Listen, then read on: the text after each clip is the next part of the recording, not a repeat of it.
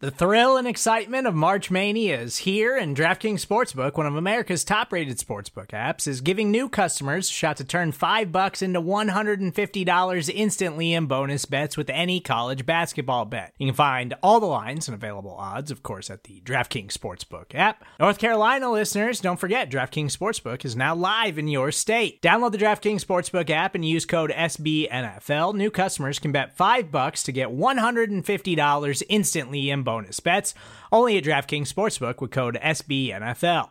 The crown is yours. Gambling problem? Call 1-800-GAMBLER, or in West Virginia, visit www.1800gambler.net. In New York, call 877-8-HOPE-NY or text HOPE-NY. In Connecticut, help is available for problem gambling. Call 888-789-7777 or visit ccpg.org. Please play responsibly on behalf of Boot Hill Casino and Resort. 21 plus, age varies by jurisdiction. Void in Ontario. Bonus bets expire 168 hours after issuance. See dkng.com/bball for eligibility, deposit restrictions, terms, and responsible gaming resources. You're listening to BGN Radio with Brandon Lee Gouton and Jimmy Kemsky.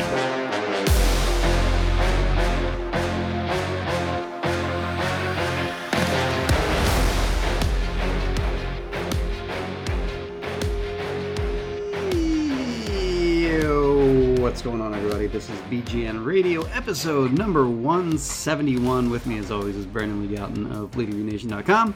I'm Jimmy Kemsky from Philly Voice.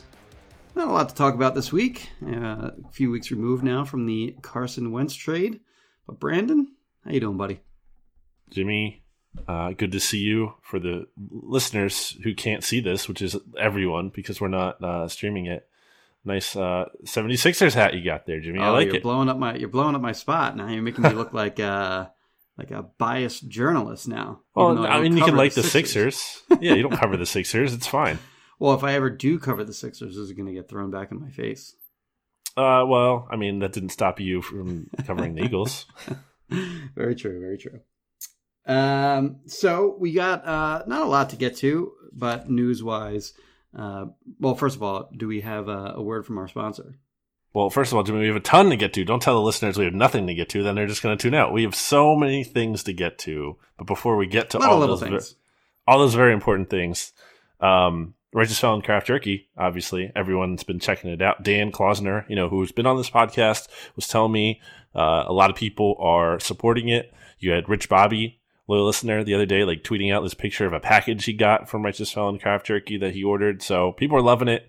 You can get in on it by going to righteousfelon.com using discount code BGN15 at checkout. All right. Speaking of BGs, Brandon Graham is reportedly working on a restructure of his deal per Derek Gunn. I wonder where Derek got that scoop. Of course, he worked with Brandon Graham for years and years on TV. But Brandon Graham, sort of as quote unquote, or hashtag as expected, is one of the players that the Eagles are going to have to restructure a number of players just to get under the cap. And in my view, BG always made a lot of sense in the fact that he's still a good player. He actually, the first half of the year last year, he was awesome. Kind of sputtered out a little bit down the stretch. Season was already over at that point, so who cares? But he's still a good player. He can still get after the passer. He's still a very, very good run defender. But he is, I think, as important as anything, he's just such a great locker room guy, just such a great guy in general. Always works his ass off. Just the exact personality that you want from a player or from a veteran player. When you're transitioning from one coaching staff to another, he's a guy that's going to be a positive influence on the locker room. Just always ton of energy at all times, around the locker room, and just sort of a guy that sort of the younger players can learn from and emulate as they go from this super old roster to what we anticipate anyway, moving in the direction of getting a lot younger. I mean, the way I'd put it, and I think the way you put it before, is Brandon Graham is one of the least painful players to restructure or even flat out extend if they wanted to. You wouldn't want to have to do this. If you didn't have to do this, you wouldn't do it. But they have to. So this is the guy that makes sense to do it with. So the Eagles couldn't move on from him financially this offseason anyway, because they would only they'd save less than $1 million, and they would take on $17.2 million in dead money by either trading or cutting Brandon Graham. Now, obviously, if you did it after June 1st, a little more possible. But yeah, I would just keep him around. And according to Over the Cap, Jimmy, looking at their restructure option, it says the Eagles can save up to like $8.9 million by reworking his contract. So easy decision to me. I love Brandon Graham. I think he's going to age well too, just in terms of he wasn't even a full-time starter for his first 5 seasons or so. Right. So yeah. he hasn't. Snap counts were low for sure. Snap counts are lower than a typical player of his age. And also, I just think his game, I've said this for a while, I think his game lends well to aging because he's not a speed rusher. You know, he's not like relying on pure athleticism to win. He's relying on power. And I always compare it to like James Harrison, who even in the Super Bowl was like giving Big V problems. Right. Not because he was like, just so quick and Big V couldn't handle him, because he's like a grown man. Like he's a super strong dude. And I think Brandon Graham's that kind of player too. He's one of those those pass rushers that'll age well. So glad to see he's sticking around. Always want BLG to be here. He's an all-time Eagle. Like he really is to me. Like if I'm going like Mount Rushmore of Eagles even, or he's just one of them all time. He came up with the biggest play in Eagles history, the personality, great family man. Like he checks every box. Yeah, he's not like like a Dwight Freeney, for example, where like once that speed goes, then he's gonna fall off. He's gonna kind of fall off drastically. And what were his numbers again? I'm just going to look those up real quick because I think they're worth noting. Like when I just mentioned a minute ago, like the numbers that he had in the first half of the year, first 8 games, he had 7 sacks, 21 tackles, 9 for loss, 7 sacks, 2 forced fumbles, and 11 quarterback hits. All in he was like, it wasn't like that big a stretch to have him like at least sort of maybe like. Not totally in the conversation for defensive player in the year, but he wasn't that far off. And then last 8 games, he fell off pretty dramatically. Only had 1 sack, no forced fumbles, and he only had 5 quarterback hits. Again, they didn't have much to play for in a lot of those games down the stretch, or at least, I guess they still had stuff to play for because they were played in that horrible division. But the vibe around the team was certainly not the same competitive atmosphere that it was the last 3 or 4 years. So anyway, good to have BG back. The other hard news this week was that the Eagles tendered a trio of exclusive rights free agents. And when you have 3 exclusive rights free agents who are like among your better producing players on the team, that's not good. Like the 3 guys are linebacker Alex Singleton, who I think he was a big time upgrade over Nate Gary when he took over his spot as sort of the 3-down linebacker. Boston Scott, of course, who he had an okay season, I guess, and Greg Ward, a guy who you and I both I think we both sort of have the same feeling on him, in that he's a great story and he's going to catch everything that hits, not everything, but he's going to catch most of the passes that he should catch, but is totally non-threatening to opposing defenses because he's not much of a threat to beat you deep down the field, nor is he a big threat to get yards after the catch once he gets the ball in his hands. But anyway, 3 pretty no-brainer decisions there by the Eagles. If you're an exclusive rights free agent, it means that you cannot negotiate with other teams, and your team can essentially keep you on a 1-year deal for basically pretty close to the league minimum. It's all 3 guys will make under $1 million this year, assuming they all earn an accrued season in 2020. Then they'll be 2021. They'll be restricted free agents in 2022. I would say the only one of those 3 guys that I think has a chance of actually being tendered as a restricted free agent next year would be Singleton. Jimmy, we've come into the point where the Eagles offseason, where there's just nothing happened. We're talking about exclusive rights free agents, which is always silly. There are 3 guys that are going to contribute next year. Sadly, yeah, but I mean, and not ideally, in a perfect world, but yeah, the exclusive rights free agent thing is silly. It's just like you said, it's not even like a real thing. Like they're not even free agents at all, really. Yeah, the option for that player is to accept this deal or stop playing in the NFL. Like it's not even a real option. Like that's basically what it is. So it's really just paperwork that's being done. It's a formality. It's hashtag as expected, like you said with Brandon Graham. So I was looking at the Eagles free agents, their real ones, which is basically all of them except for Cam Johnston and then Josh Perkins, who will be restricted, but the Eagles won't tender them, pretty sure. So they're basically going to be unrestricted too. And Jimmy, I was looking at the top free agent lists from like a bunch of different outlets, NFL.com, 101 players, Pro Football Talk at 100 players, The Athletic, Shil Kapadia, friend of the podcast, I would say, 50 players, ESPN, 50 players, and not a single Eagles player, Jimmy, on one of those lists. Probably not a good thing. Now, for good reason. Yes. Now, 3 players did make PFF's top 205 free agents, where Nickel Roby-Coleman somehow was at 78th, which is just insane. Right. I saw you write that like you don't even think he's going to play in the NFL again. He might not. Yeah, I don't know if I believe that that's going to happen, but I think it's possible that he never plays another down in a regular season game again. In the regular season, yeah, someone will sign him this offseason, but no guarantee he makes the roster. But Mills was at 181 on PFF's list, and then Dick Rod. I agree. That's too low for Mills. Mills is a decent player. Like, come on, let's stop with like all the Mills hate. He's been a good Eagle for the last 4 years. Like, Dick Rod was at 205, so he just barely made the list out of 205. And then I did see, now to be fair, I totally forgot to include this, CBS Sports had a list that I think Mills was like 80-something on there, so if you want to go with that, then there you go. But yeah, it's a very undesirable list, and on the positive, Jimmy, the Eagles aren't going to lose any key players this offseason in free agency. Yeah, even though they'd probably like to.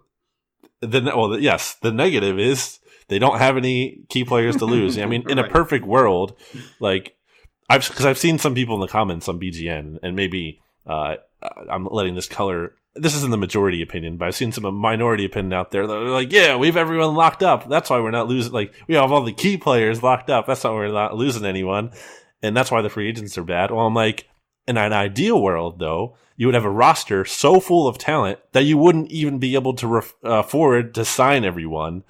And you would lose, like, it's a good thing to lose good players, assuming, you're keeping the other good ones too. And like getting comp picks for them down the road. Like that would be the ideal scenario. But the Eagles are far from that. They have a bunch of undesirable players on their roster. And they don't, the other thing, Jimmy, my takeaway from looking at all those free agent lists wasn't only that there's no Eagles on them, it's that there's a lot of quality players out there. There's a lot of like good players to be had out there. A lot of players that could be useful on this Eagles team, and they can't get any of them because they have no cap space. So it's just like a really depressing read to look at those. Yeah, I just we're recording this on Thursday, but just this morning I published my 3 free agents who make sense for the Eagles version 3.0, and one of the guys I had on there, like I had like I don't think there's much of a chance of them getting him because, like, they don't have any money. But Jayon Brown, like, any other year, he would sort of like be like the afterthought free agent that the Eagles might be after. Like he's, Sheil had him. Sheil and Greg Rosenthal of NFL.com both had him as their third off-ball linebacker, and Sheil had him like near the back of his list, like 40 something. Rosenthal had him like in the same area as well, and like that's a guy even that I was like. I'll put him on there because he makes a lot of sense, but they can't really afford him. They can't really even afford like a guy that's barely like a top 50 free agent. That's kind of where this team is right now. And the reality is that they have to do a total teardown before they can. Like they're Jeffrey Lurie's, the way he rephrased it was retool. Well, no, they got to pretty much tear everything down before they can even rebuild, much less quote unquote retool. So it's going to be like a multi-year process getting this team back into a place where it can reasonably contend again. I was looking at a 32 for 32 ESPN Plus list, Jimmy, that had the best free agent fit for each team or whatever. And I mentioned this to you before the show, but like Kenny Golladay was the Eagles one. And I'm like, what world are we living in? Like they can't afford to sign. He's going to be like one of the best receivers on the market. They can't afford to sign that player. They might tag him. Yeah, right. I mean, it's one thing if you want to be like, well, if the Eagles did have money, this could be a guy that makes sense. Okay, but like that's not the situation. Like, so it's and I don't even blame those list makers. Like, I'm not trying to crap on them. That's not my point. My point is like in most off seasons, every team pretty much I think has like the money to sign like at least one kind of splash guy, maybe or like someone.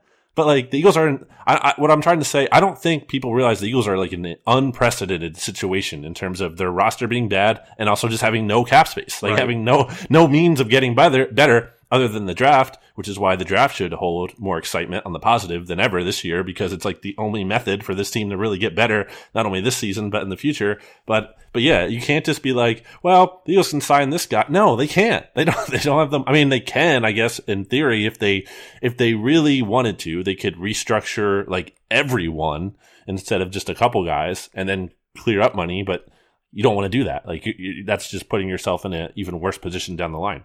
I don't mean to defend the Eagles here when I say this because they have, dug their own grave, but COVID did certainly exacerbate the problem with, the revenues being down and the salary cap being, the floor will be $180 million. Like before COVID hit, the anticipation was that the cap was going to go up substantially from the 2020 cap number, which, refresh my memory, what was it? Like it was closer.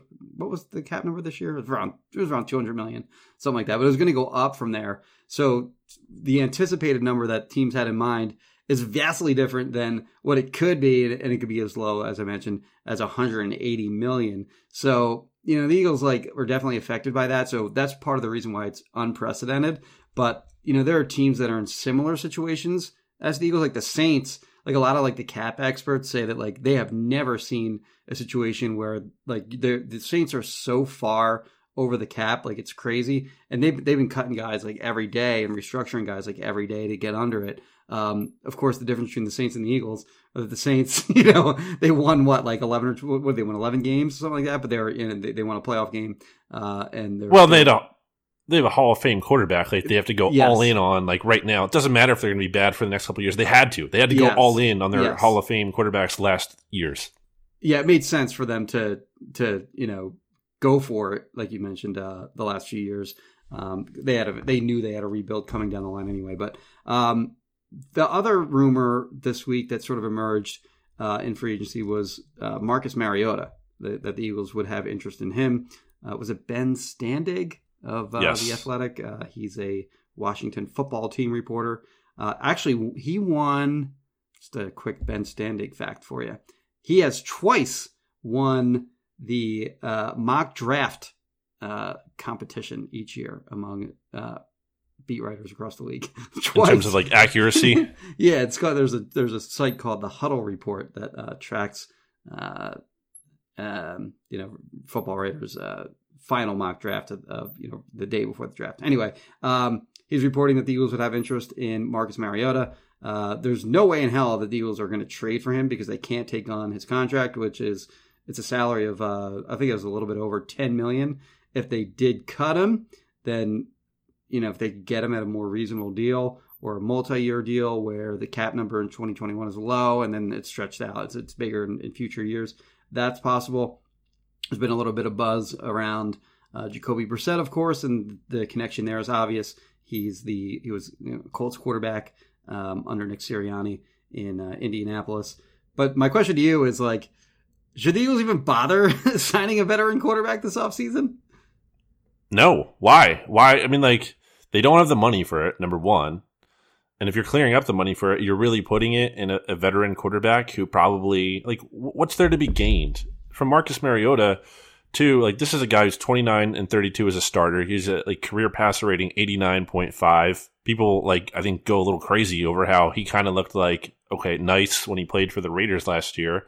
And I get there's a connection logically in terms of the Eagles have his offensive coordinator from his rookie season and then his quarterback coach the next 2 years on their coaching staff in Jason Michael, who's now the Eagles tight ends coach. So there's a connection in terms of the cohabitation matrix, as Howie Roseman likes to say. So it's sensical in terms of that sense to me, but in terms of it actually happening, but in terms of it, should it happen? No, I can't see how the Eagles really benefit from adding a pricey veteran. I can't see it. If you want to add a veteran cheap, and I think Tyrod Taylor could kind of be that guy. He might be a guy who's more affordable, and you want to bring in someone to compete, quote unquote, with Jalen Hurts because you don't want to just hand the starting job to a rookie. I understand that mentality.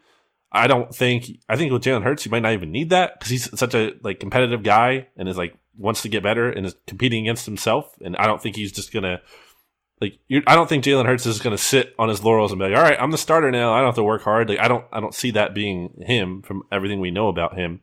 So I just don't see how adding a veteran makes a ton of sense. I don't like it. So we have previously mentioned that, they have signed, quarterbacks that like a new head coach coming in, like in this case, Brissett and Sirianni have that background. Doug Peterson was signed by Andy Reid when he got hired. Chip Kelly signed Dennis Dixon away from the Ravens, I guess, but he had played for him at Oregon. And of course, when Doug Peterson got hired, they signed Chase Daniel, who Doug coached in Kansas City. And like, I found this quote from Howie after they cut Chase Daniel after that. So the Eagles signed him in 2016 when they already had Sam Bradford, and then they went ahead and drafted Carson Wentz. And like they paid him $5 million that first year, and then when they cut him the following offseason, it was a $7 million dead money hit on their cap in 2017. So he cost them $12 million in terms of cap for just really one season. And when they cut him, Howie put a statement out on Twitter, which I'm just going to read real quick. It said, Chase's professionalism and intelligence were valuable assets to our quarterback room. His veteran leadership was incredibly helpful in Carson's development as a rookie, and his familiarity with Coach Peterson's offense was instrumental in installing our system last season. And then it goes on, like, after a healthy discussion with Chase, blah, blah, blah, blah, blah. But, like, the takeaway there is, like, they care about that a lot. They, like, care about, like, having a quarterback. I guess the value of it is that the quarterbacks are always together, like, at all times. So, like, if a Jalen Hurts or Jalen Hurts plus, if they draft a guy at 6th overall, like if they just ever have a question, they can ask, that veteran quarterback at any time, whatever questions they might have. And it might not be like a situation where they're afraid to ask like a coach because they don't want to seem dumb or like, behind or whatever. But like, I kind of feel like you're paying a quarterback to do the job of the coaching staff. Like, I just can't wrap my head around paying a high cost for that service. And that is what, Mariota and Brissett are both going to have like decent markets because there aren't like, it's not like last year where there was a ton of, veteran quarterbacks available. Like Cam Newton signed for very little. Andy Dalton signed for very little. I don't think it's like going to be like that this year where these veteran quarterbacks are actually going to have decent markets this year, unlike a year ago. Yeah, I mean, part of why Mariota came up in that Athletic article from Standig was the Washington football team is interested in him, or they had expressed interest in trading for him. But then I guess like the Raiders wanted more. I think the Raiders are just going to have to cut Mariota potentially because they're over the cap right now. I think by around like $7.7 million, and they cleared like 11 or 14 something. Almost all of it, yeah. Almost all is his total cap number, yeah. And I think Mariota clearly wants out too. Not that he's, deciding the fate, but his side is clearly like pushing, hey, we want out. So they're putting pressure on the team. And I think it just comes to the point where the Raiders cut him. And yeah, so at that point, I think Washington would make like a decent effort to sign him because they're not going to have to give up a draft pick. And then you have the Patriots out there. The Bears need a quarter. Like there's teams that need these quarterbacks. And I think there's going to be a market for them like Brissett, like, Mariota. I think Taylor might be able to be had on the cheap just because, like, is anyone really signing Tyrod to be a starter still? And then another name I would throw out there, Jimmy, is Geno Smith because he actually worked with Shane Steichen on the Chargers for a season as quarterback coach there. So maybe because that's a guy who would probably be really cheap, is a veteran, isn't a real threat, like can compete, quote unquote. But there's no. What are the Eagles gaining by playing Mariota or Brissett or Taylor?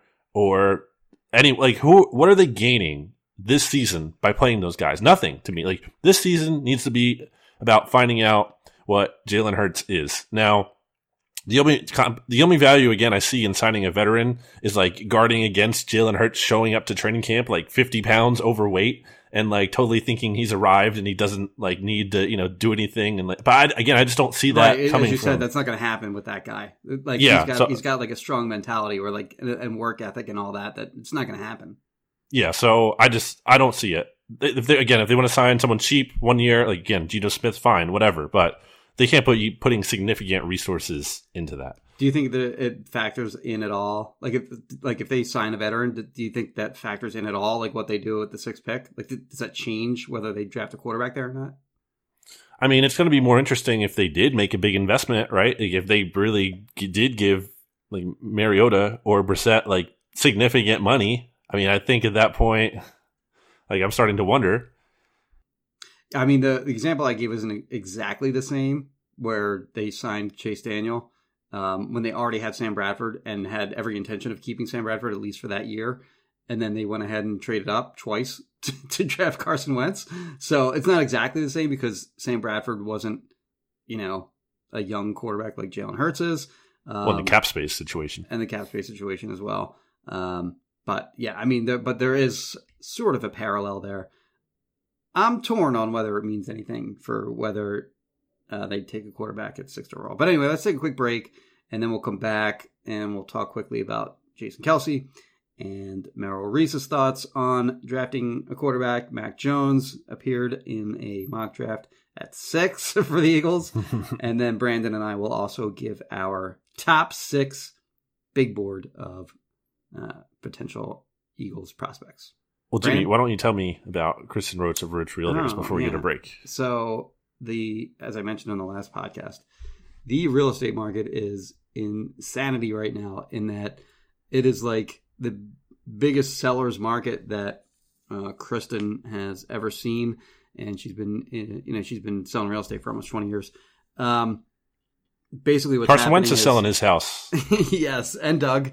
But basically, what's happening is people are putting their house on the market, and there's like an immediate bidding war for pretty much any property. I live in South Jersey, so that's primarily where we're seeing this. But there's just bidding wars like crazy over any house that goes on the market. Like people selling their house are getting $30,000-$40,000 over asking price. As soon as they put it on the market, people aren't even looking at the house before they put offers in. That's how crazy it is. And it's just a weird time. So if you're looking to sell your house, now's the time. Do it now. If you're looking to buy a house, not as much, because you're going to have trouble finding a place. You pay way more than what that house is going to be worth. So I'd probably hold off. But if you are looking to sell your house, for sure, get in contact with Kristen Roach of Roach Realtors, 856-906-9295. Again, 856-906-9295. Brandon? We will be back after this.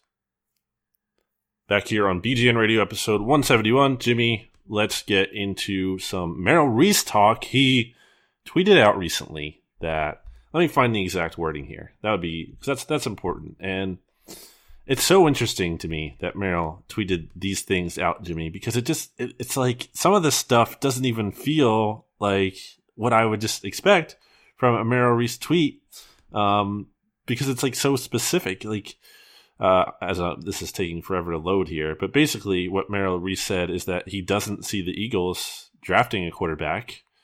He thinks that they are going to. I think he said develop Jalen Hurts and sign a veteran backup.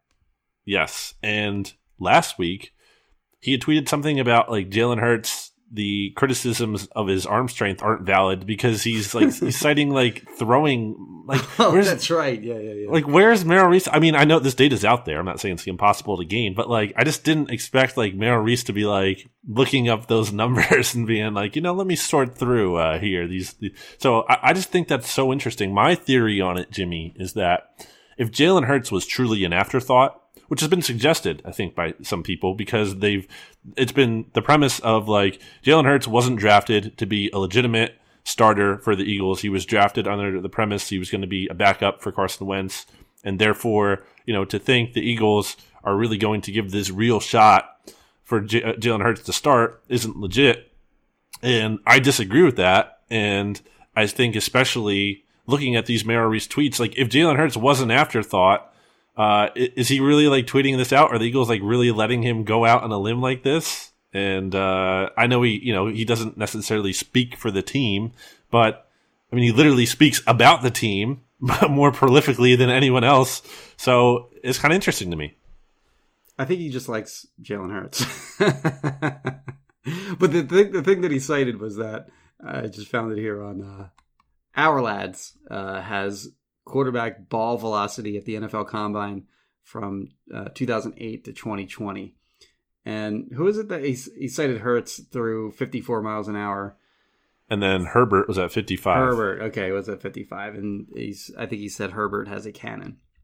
If you look at the list, and all you got to just Google Our Lads, OURLADS, and then, NFL Combine, radar gun, whatever, something like that. Let me just Control F, Clayton Thorson here. Clayton Thorson through 58. Okay. Patrick Mahomes through 55. So, who would you rather have? Also, I think we can probably safely say that Patrick Mahomes has a better throwing arm than has better arm strength than Clayton Thorson. I don't mean to goof on Merrill here, but the combine radar gun. I feel like it's brought up every year, or at least anytime the Eagles have looked for quarterbacks, it gets brought up every year. And I'm sure it does in every other city, but it's not any. I would actually love to see the combine come up with some measure of arm strength because I don't think they really have one. But certainly the radar, I think they throw the ball one time. I actually saw them do it one time in Indianapolis. And they throw it one time. I don't even know if they know they're being radar gunned, or at least the time that I saw it.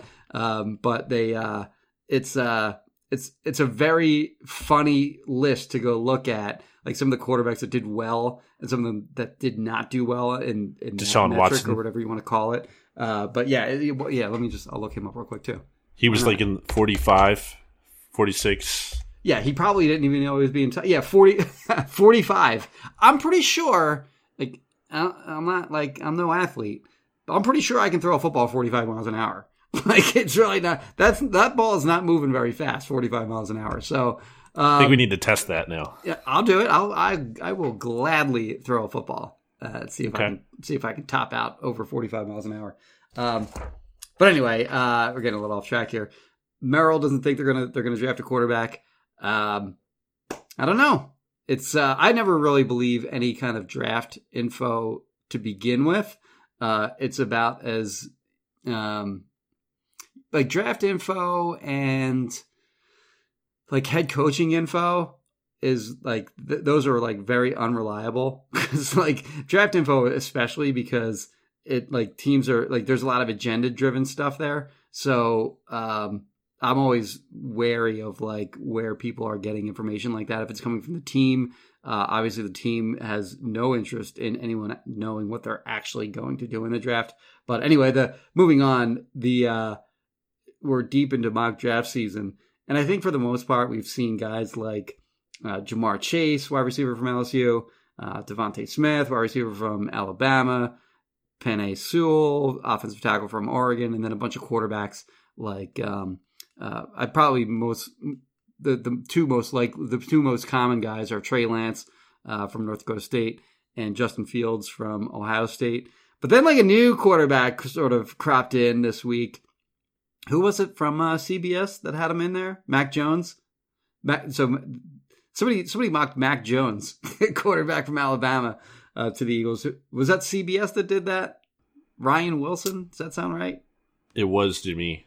Yes. People would lose. People that actually happened. People would people get mad whenever you mock any quarterback to the Eagles, but for that guy, I think people would lose their minds if something like that actually happened.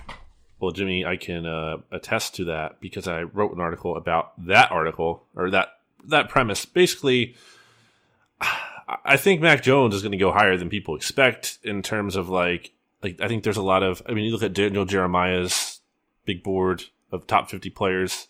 Mac Jones is 34th. I think a lot of people think Jones shouldn't be necessarily a first rounder. I think he's going to be a first rounder. I also think he might go. If a guy like him has him ranked 34th, he's going to go first round because quarterbacks, just generally speaking, and for good reason, they get way overdrafted. I mean, but Kuiper has him 8th.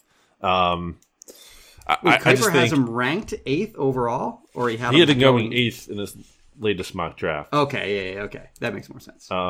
I'm looking up here, Jimmy. Who's that, Carolina? Yeah. But basically, there's a lot of other stuff interesting that's come out around Mac Jones. Maybe it's his agent, doing a good job of making the hype machine. One thing that Kuiper, though, said is he kind of reminds him of Brady stylistically. And Tua Tagovailoa also said he's like a more athletic Tom Brady. And I hate to say that I agree, but just looking at not in terms of, obviously, I don't think Mac Jones is going to be Tom Brady because that's an insane, no one's going to be Tom Brady. Right. There's only Tom Brady. But when you look at how he kind of stands in the pocket and he kind of does that pat the football kind of, you know what I mean? He kind of just stands there and he's kind of bobbing up and down. He does do that. And I was like, okay, I kind of see what they're talking about with that. The thing about Mac Jones is that obviously I don't think he's not going to be the sixth best player on the board. And that's why I don't want the Eagles to take him. But I do think just because of maybe, again, the Carson Wentz experience has me overcorrecting on what to value in a quarterback. But the allure of accuracy, is really important to me. That can't just be glossed over like it was with Carson Wentz. And maybe even with Jalen Hurts, unless his accuracy improves. Again, I think Jalen Hurts has better touch, better accuracy than what he showed last year. But between the accuracy and coachability, I just think those are big things. Again, I have a hard time believing because of he seems like a quarterback you're kind of winning with, as opposed to he's really elevating the whole franchise around him, and you're winning because of him. Obviously, doesn't have the same athletic tools that a lot of other players do. It's going to be. I'm not going to say the Eagles should do it at 6. I think the poll, by the way, was 92. Maybe 96% of Eagles fans said no on BGN. 4% right. said yes. Would you approve of the Eagles taking Mac Jones at 6? So yeah, pretty clearly not a popular option there. I don't think it's insane though. I don't think it's out of the realm of possibility if they came into the draft saying we're getting a quarterback no matter what, which I don't think they should do. But if they did and he's there, I don't know. What about you? What is your what would be your top 6 big board? Okay, so. Trevor Lawrence 1. What's your 1? We'll do each. Also Trevor Lawrence. Okay, I have Zach Wilson at number 2. Me too. I have. This is where we're gonna. This is where we're gonna go off. Okay, schedule. I have Justin Fields at number 3. I also have Justin Fields at number 3. Okay, I didn't think you were gonna have him number 3. Yeah, I mean, again, I don't want to force quarterback, but because of his profile in terms of accuracy, everything that I've seen and read about him, and you've highlighted the concerns with processing speed, and that's been out there elsewhere. Solak kind of downplayed that a little bit in his article this week. I thought that was interesting. You can check out the scouting report. So my concern wasn't that exactly what Ben shot down. Okay. His thing was that he didn't get through his progressions and he didn't read defenses and stuff like that. My issue with him was pre-snap processing, inability to recognize when the defense is sending extra rushers. And then also, in addition to that, when he's in the pocket, he's very Carson Wentz-like in that he'll just hang in there because he's big. He's a big guy, and especially compared to college players, he can shake these guys off and still make a play. And he holds on to the ball too long. He got sacked 50-something times the last 2 years. In obviously a shortened season this year. It was 22 starts or something like that, I think, over the last 2 years, and he had over 50 sacks taken, which is a wild number for, first of all, just a college quarterback in general, but especially one playing behind an elite offensive line at Ohio State, and obviously, good skill position players all over the place too. So that would be my biggest concern, as opposed to him not being able to find receivers down the field. To go back on Mac Jones, because I forgot to add this real quick. I think he's probably going to be a Kirk Cousins kind of player, who, again, I've never been the biggest fan of. But I would not like if Mac Jones went to Washington, for example, because I think they could win games with that defense. Yeah. They could win games with him. And I was looking at some of the numbers that hopefully, because I don't want to see that happen. I was looking at some of these metrics that PFF had put up comparing Joe Burrow, and Mac Jones, and Mac Jones edges him out in a lot.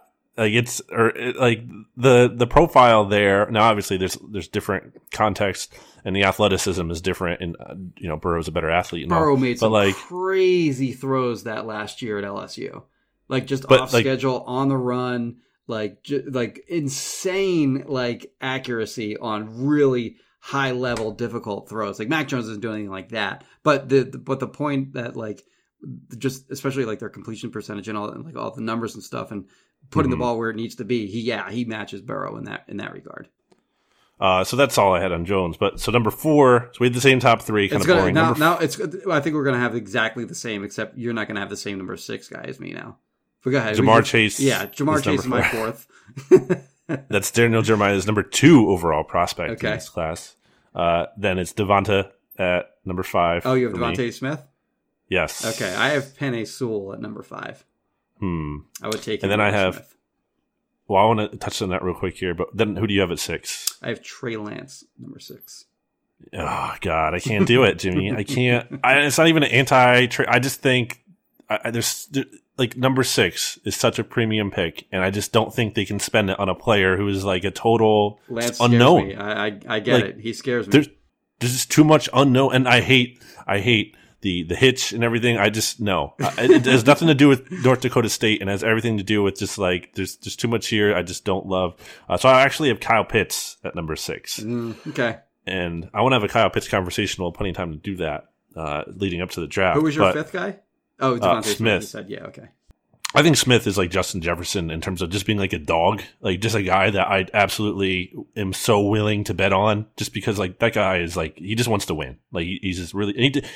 He did an interview with the SB Nation NFL show, and like it was like the worst interview, maybe one of the worst I've ever heard. And just that like he's giving like one word answers. So he just doesn't care. Like, he doesn't care about like all the media and stuff. Like he just wants to play football. Like that's really all he wants to do. Which is weird. I don't think he's like good. I don't think he'd be a good media guy because he is like he's got like a good personality and. What was this? There was some kind of like super positive story about him like during the season. Like he gave like on-field tickets to one of his professors. The professor just made him wasn't trying to get anything out of like mentioning this, but said something to the effect of like, I'd love to watch a game from the sideline. And Smith had the opportunity to make that happen for somebody, and he thought of his professor saying that one time, so he got the professor those tickets. Yeah, it wasn't bad in terms of being like bad. It was just like boring. It was like one of the most boring interviews I've ever heard. But because I think he's just locked in. Like, he just seems like such a locked in guy. A super boring interview too. Yes, he is. Although I think he opened up a little bit more when he became the starter towards the end. A little bit, not as. It was different. It was better than after the draft right away, which is just terrible. Nick Foles was terrible too. Terrible interview.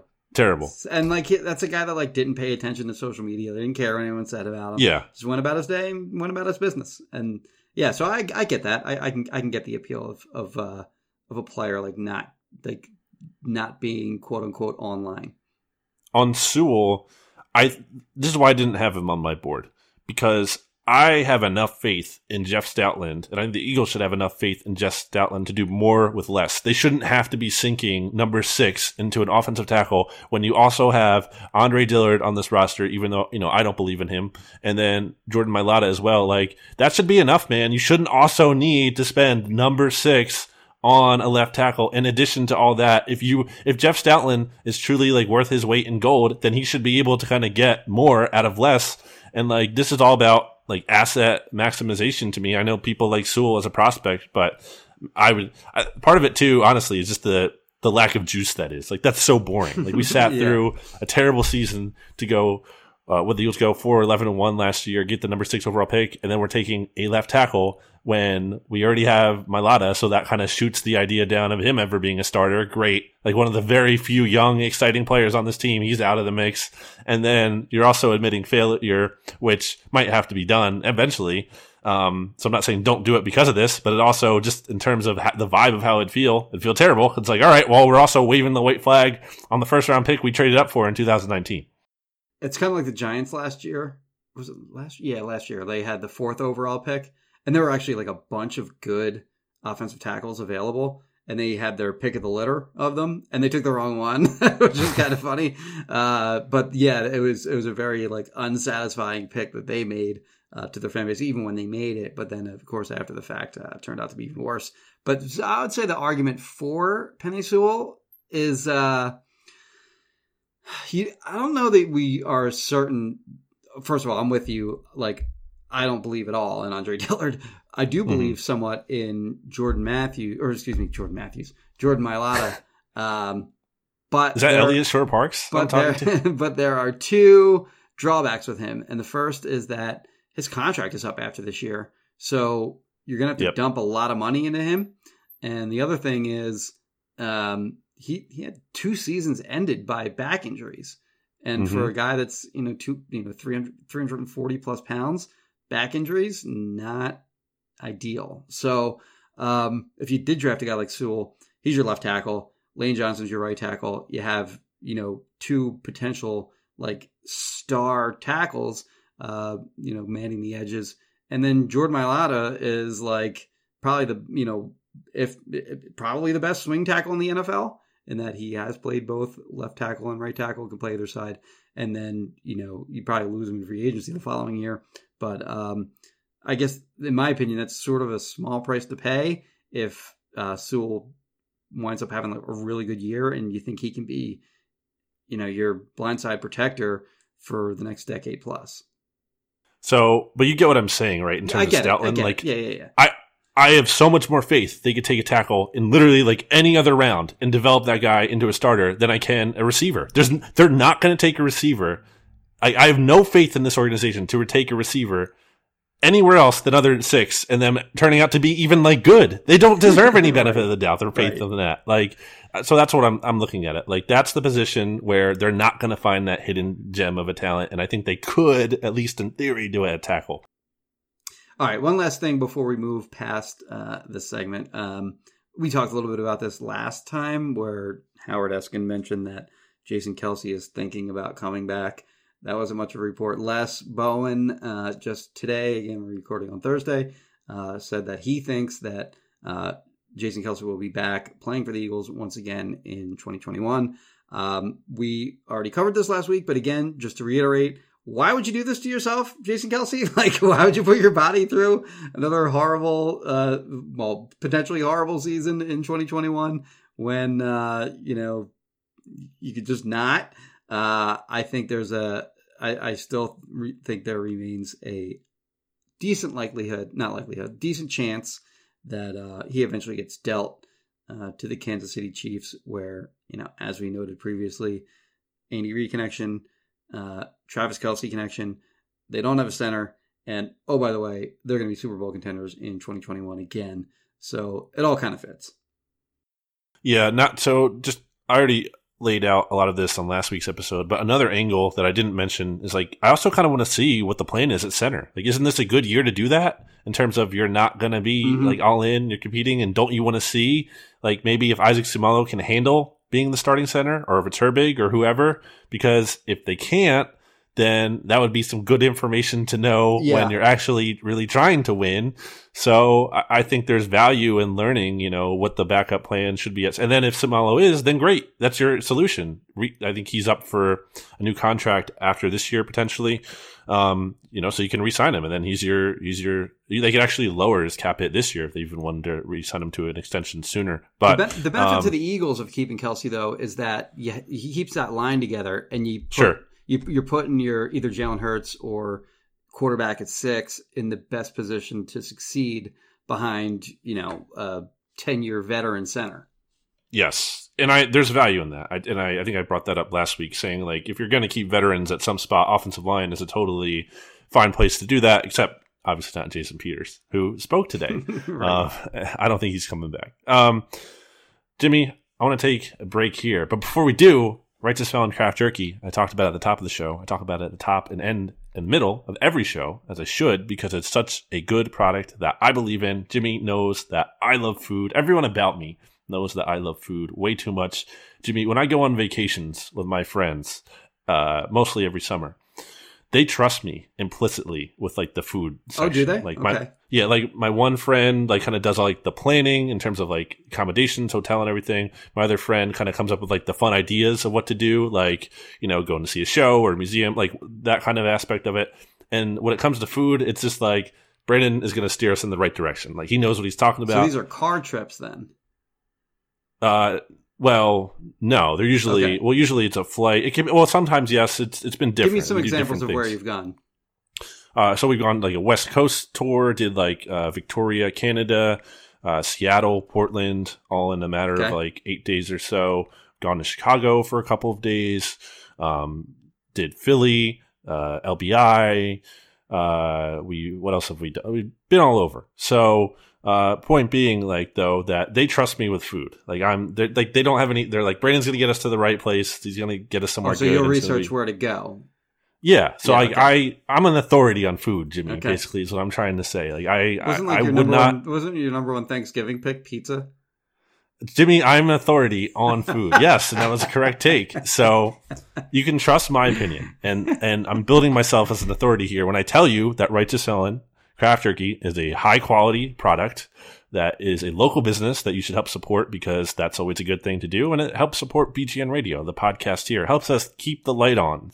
Keeps us, I totally butchered that. It helps us keep the lights on. There we go. You nailed it that time. Go to righttosellin.com. Research it for yourself if you don't believe me. Place an order. Use discount code BGN15 at checkout for 15% off. Try it. You'll like it. And that's the bottom line, because Stone Cold said so. Jimmy? Back after this. Back here on BGN Radio, episode 171 for our final segment, which doesn't have to do about the Eagles. Yeah, I mean, we're done. We're done talking about the Eagles. We covered everything already. There's really nothing else to say about the Eagles. So if you don't want to listen, then please keep your podcast on anyway, because that's a good idea. And you should care about the Sixers even if you're not a Sixers fan, because I know everyone who is an Eagles fan isn't necessarily a Sixers fan. But look, this is a big culturally relevant thing in the city of Philly, where a lot of Eagles fans reside. And for as much as the Eagles are hopeless in some ways and not exciting, the Sixers really are. And I think the Sixers serve as a good comparison, or a good contrast, really, about, again, where like the Eagles could be. Like if the Eagles, Jimmy, I was so done with the Sixers heading into last year's. I didn't even watch them in last year's playoffs. I remember this point like months ago where I couldn't. They fired yes. They hired Daryl Morley. Yes, Morey. I call him Morley. Like you did that last time too. Because there's an L at the end of his first name. I don't know. Daryl Morey. They hired him, and the whole outlook on Sixers fandom like changed. Like there was legitimate like excitement for the team, and made some decent moves. And Joel Embiid is having like, it's clearly the MVP of the league right now. And, should be. And like that Jazz game was awesome. It was awesome. But what a bunch of babies, by the way. They are the Minnesota Vikings, the New Orleans Saints. Just loser stuff. Just so for people who don't know the context, the Sixers were down most of the game against the Jazz on Wednesday night.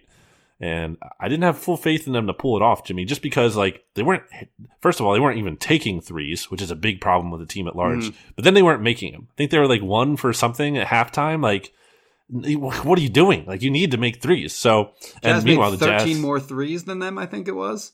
Oh, yeah. I think they were at like 21 threes or even 23 threes. Like, that's a lot of threes. It was crazy how many threes the Jazz were hitting. So anyway, the game goes to overtime because Joel Embiid does hit a ridiculous. He ran back to the line and hit. I wouldn't call it a fadeaway, but he pump faked. It was contested. Was it Bogdanovich?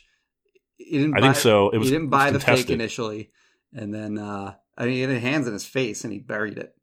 And he's a big man. Like, he's a center. Like, that is so insane. Like, he's not like a guard. Like, it's so crazy just to be able to do that. And he makes it look easy. Like when you watch, it's just like pure shot. It's like, it's not even like he's excited or surprised by it. It's like, yeah, whatever. I made the shot.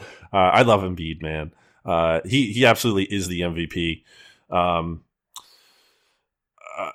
I on this, because of how good the Sixers look with him, Jimmy, and because he's having this season, like, they need to go all in. Like, you talk about a team like that.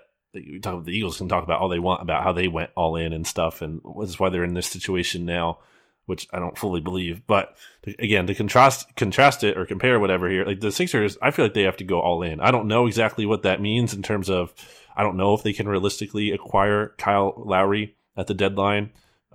Just because there's like salary considerations there, you have to match in the NBA, and it might not be super easy. But I mean, they have to do something. Like, they have to get aggressive at the deadline, and because like there's a window here. That, like, how do you not watch that team last night that played and be like, yeah, they have a chance to win a championship because Joel Embiid is like the best player in the NBA. Where do they finish? In the East, or the whole season? Where does their season end? Jimmy, they're going to win the title this year. They're going to win it all? Okay. I mean, they have the best player in the league. Do you really believe that? Because of how well Embiid is playing, why not? If you have the best player in the league, like, and I think I've never been the biggest Simmons guy, but he's been playing better recently. Because I feel like you are pretty. I feel like I know you're like very realistic about the Eagles' chances of competing. Too realistic, some would say. Are you like traditionally? I feel like you're also pretty negative on the Sixers more often than not.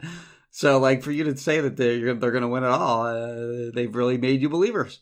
They've really made a believer out of you. This team has just like a different vibe to them. They really do. I've watched the same Sixers team over and over for years. Like, last night's game would be a loss. They lose that game. There's been so many games this year that the Sixers... is an upgrade over Brett Brown. I think so, yes. I think coaching only goes so far in the NBA, but yes. There's so many games the Sixers won this year, Jimmy, that were like, in any other year, the Sixers lose that game. Like, you can just see it. But they won this time around. And I think in part because Embiid is like taking it to that next level. And then again, to Simmons' credit, I think he had a bad start to the season. There's no way around that. But with how he's gotten more aggressive lately, that makes up for the not shooting thing. I mean, the not shooting thing is always going to drive me insane. But if he's going to be at least really more aggressive and make an effort to get to the line, whatnot, that at least, helps out somewhat with mitigate that. So, who do they play in the finals? I think they have the upside. What's that? Who do they play in the finals? Lakers. It's going to be Embiid versus LeBron. I forget when I don't know the NBA schedule well enough to know like when they hand out MVP and everything. But I mean, I was looking at LeBron's numbers today, by the way. Like, there's no way he should be winning MVP over Embiid. Like, look, they're not even like the best. They're not even close to like the best LeBron numbers of his career. And like, and they're also not even the best team in the West. I know the West is tougher. And also, like, Jokic, too, he gets a lot of MVP talk. The Nuggets are 7th in the West. I know it's a tougher conference, but, like, the MVP is on the 7th best team? No. Like, that's not how it works. They're 20 and 15. It's Embiid, Jimmy. It's Embiid. It's all about Joel Embiid. The perfect word to describe Joel Embiid, and I think Mike Levin used this on the Rights to Ricky Sanchez podcast, is inevitable. I don't know if you've seen the Marvel movies, Jimmy. I don't think you have. But there's a character named Thanos in them. He's like the big bad. He's the villain. And his line is like, I am inevitable. And that's Joel Embiid. He's like inevitable. Like, it's just, he's so awesome. And Joel Embiid is just like, he's not even like a real player in terms of like how fun he is and the personality. Like the way he like teed up Donovan Mitchell. Like, who does that? Like, so many star players are just good, but they don't like, they're kind of boring or whatever. They don't have like a personality. Like Joel Embiid he just has everything. When he was tapping Donovan Mitchell, after Mitchell did get teed up and the second time, and he got ejected. Embiid was going up to him and like tapping him like as he was leaving the floor. Was he being a dick there, or is it like I don't think was so. That actually good sportsmanship? I think he was like, hey man, good game. Like, because he knew he wasn't going to see him after the game because I think he was being genuine there and being like, good game. I don't think he was being a jerk there. Right. Because Mitchell didn't turn around and like go back at him or anything. Yeah. No, I think that was, okay. I like that about Embiid too. Like, he's not like, he talks trash, but he does, there's like a respect thing too. Like, he's pretty respectful. I think the way, what's the way he phrased it recently? It was like this quote this week. He was like, he wants to like respectfully dominate everyone. I think he said that something about like his matchup with Miles Turner on the Pacers. He's like, that's a matchup like I feel good about, basically. He was trying not to crap on the guy too much while actually doing that. So he's just a treasure, man. He's great. No one brings me more joy. Like, professional athlete. He's so entertaining on and off the court. I love him.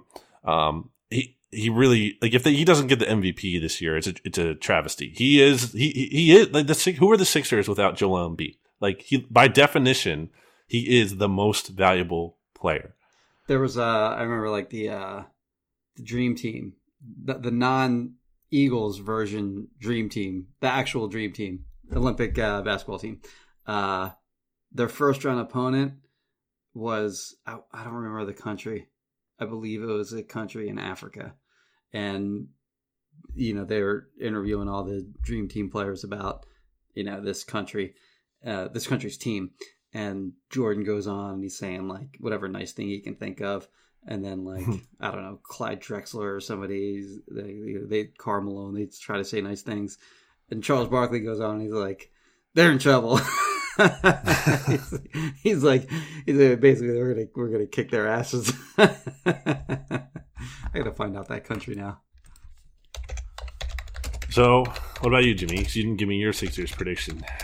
I do think they're gonna go to the finals. I think they lose. To who? To the Lakers. Again. Yeah. It was Angola, by the way. They played Angola. Angola, you don't stand a chance. Yeah. Against Charles Barkley. In fact, if you type Angola, it'll auto populate Angola Charles Barkley. Okay, nice.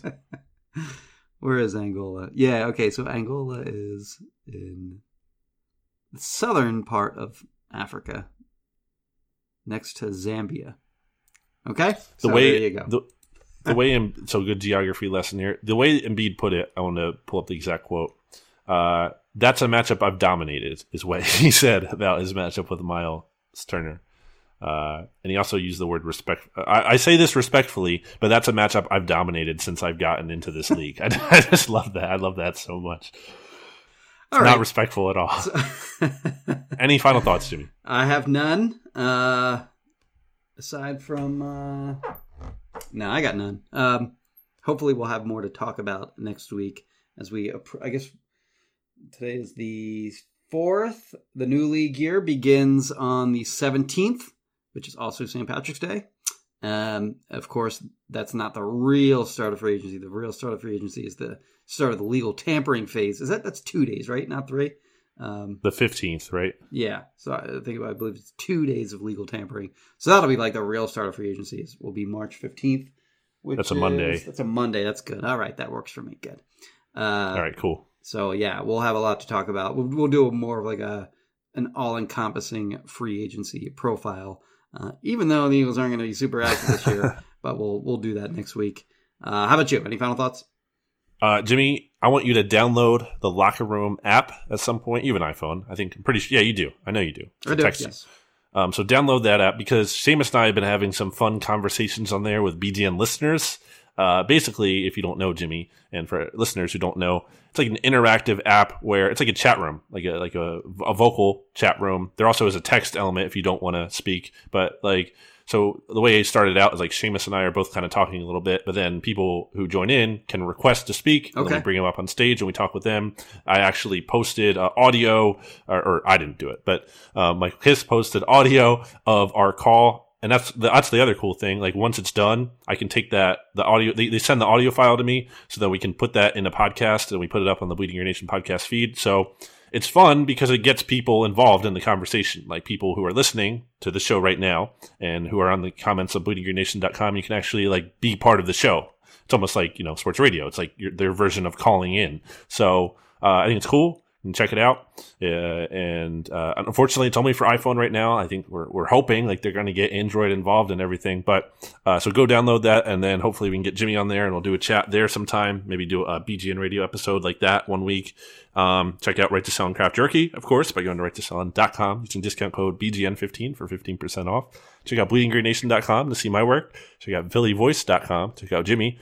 I'm on Twitter at Brandon Gouton. Jimmy Kempski is on Twitter at Jimmy Kempski. BGN Radio is on Twitter at BGN_radio. We have some BGN Radio news coming down the pipeline in the future, so stay tuned for that. And until then, goodbye, everybody. BGN.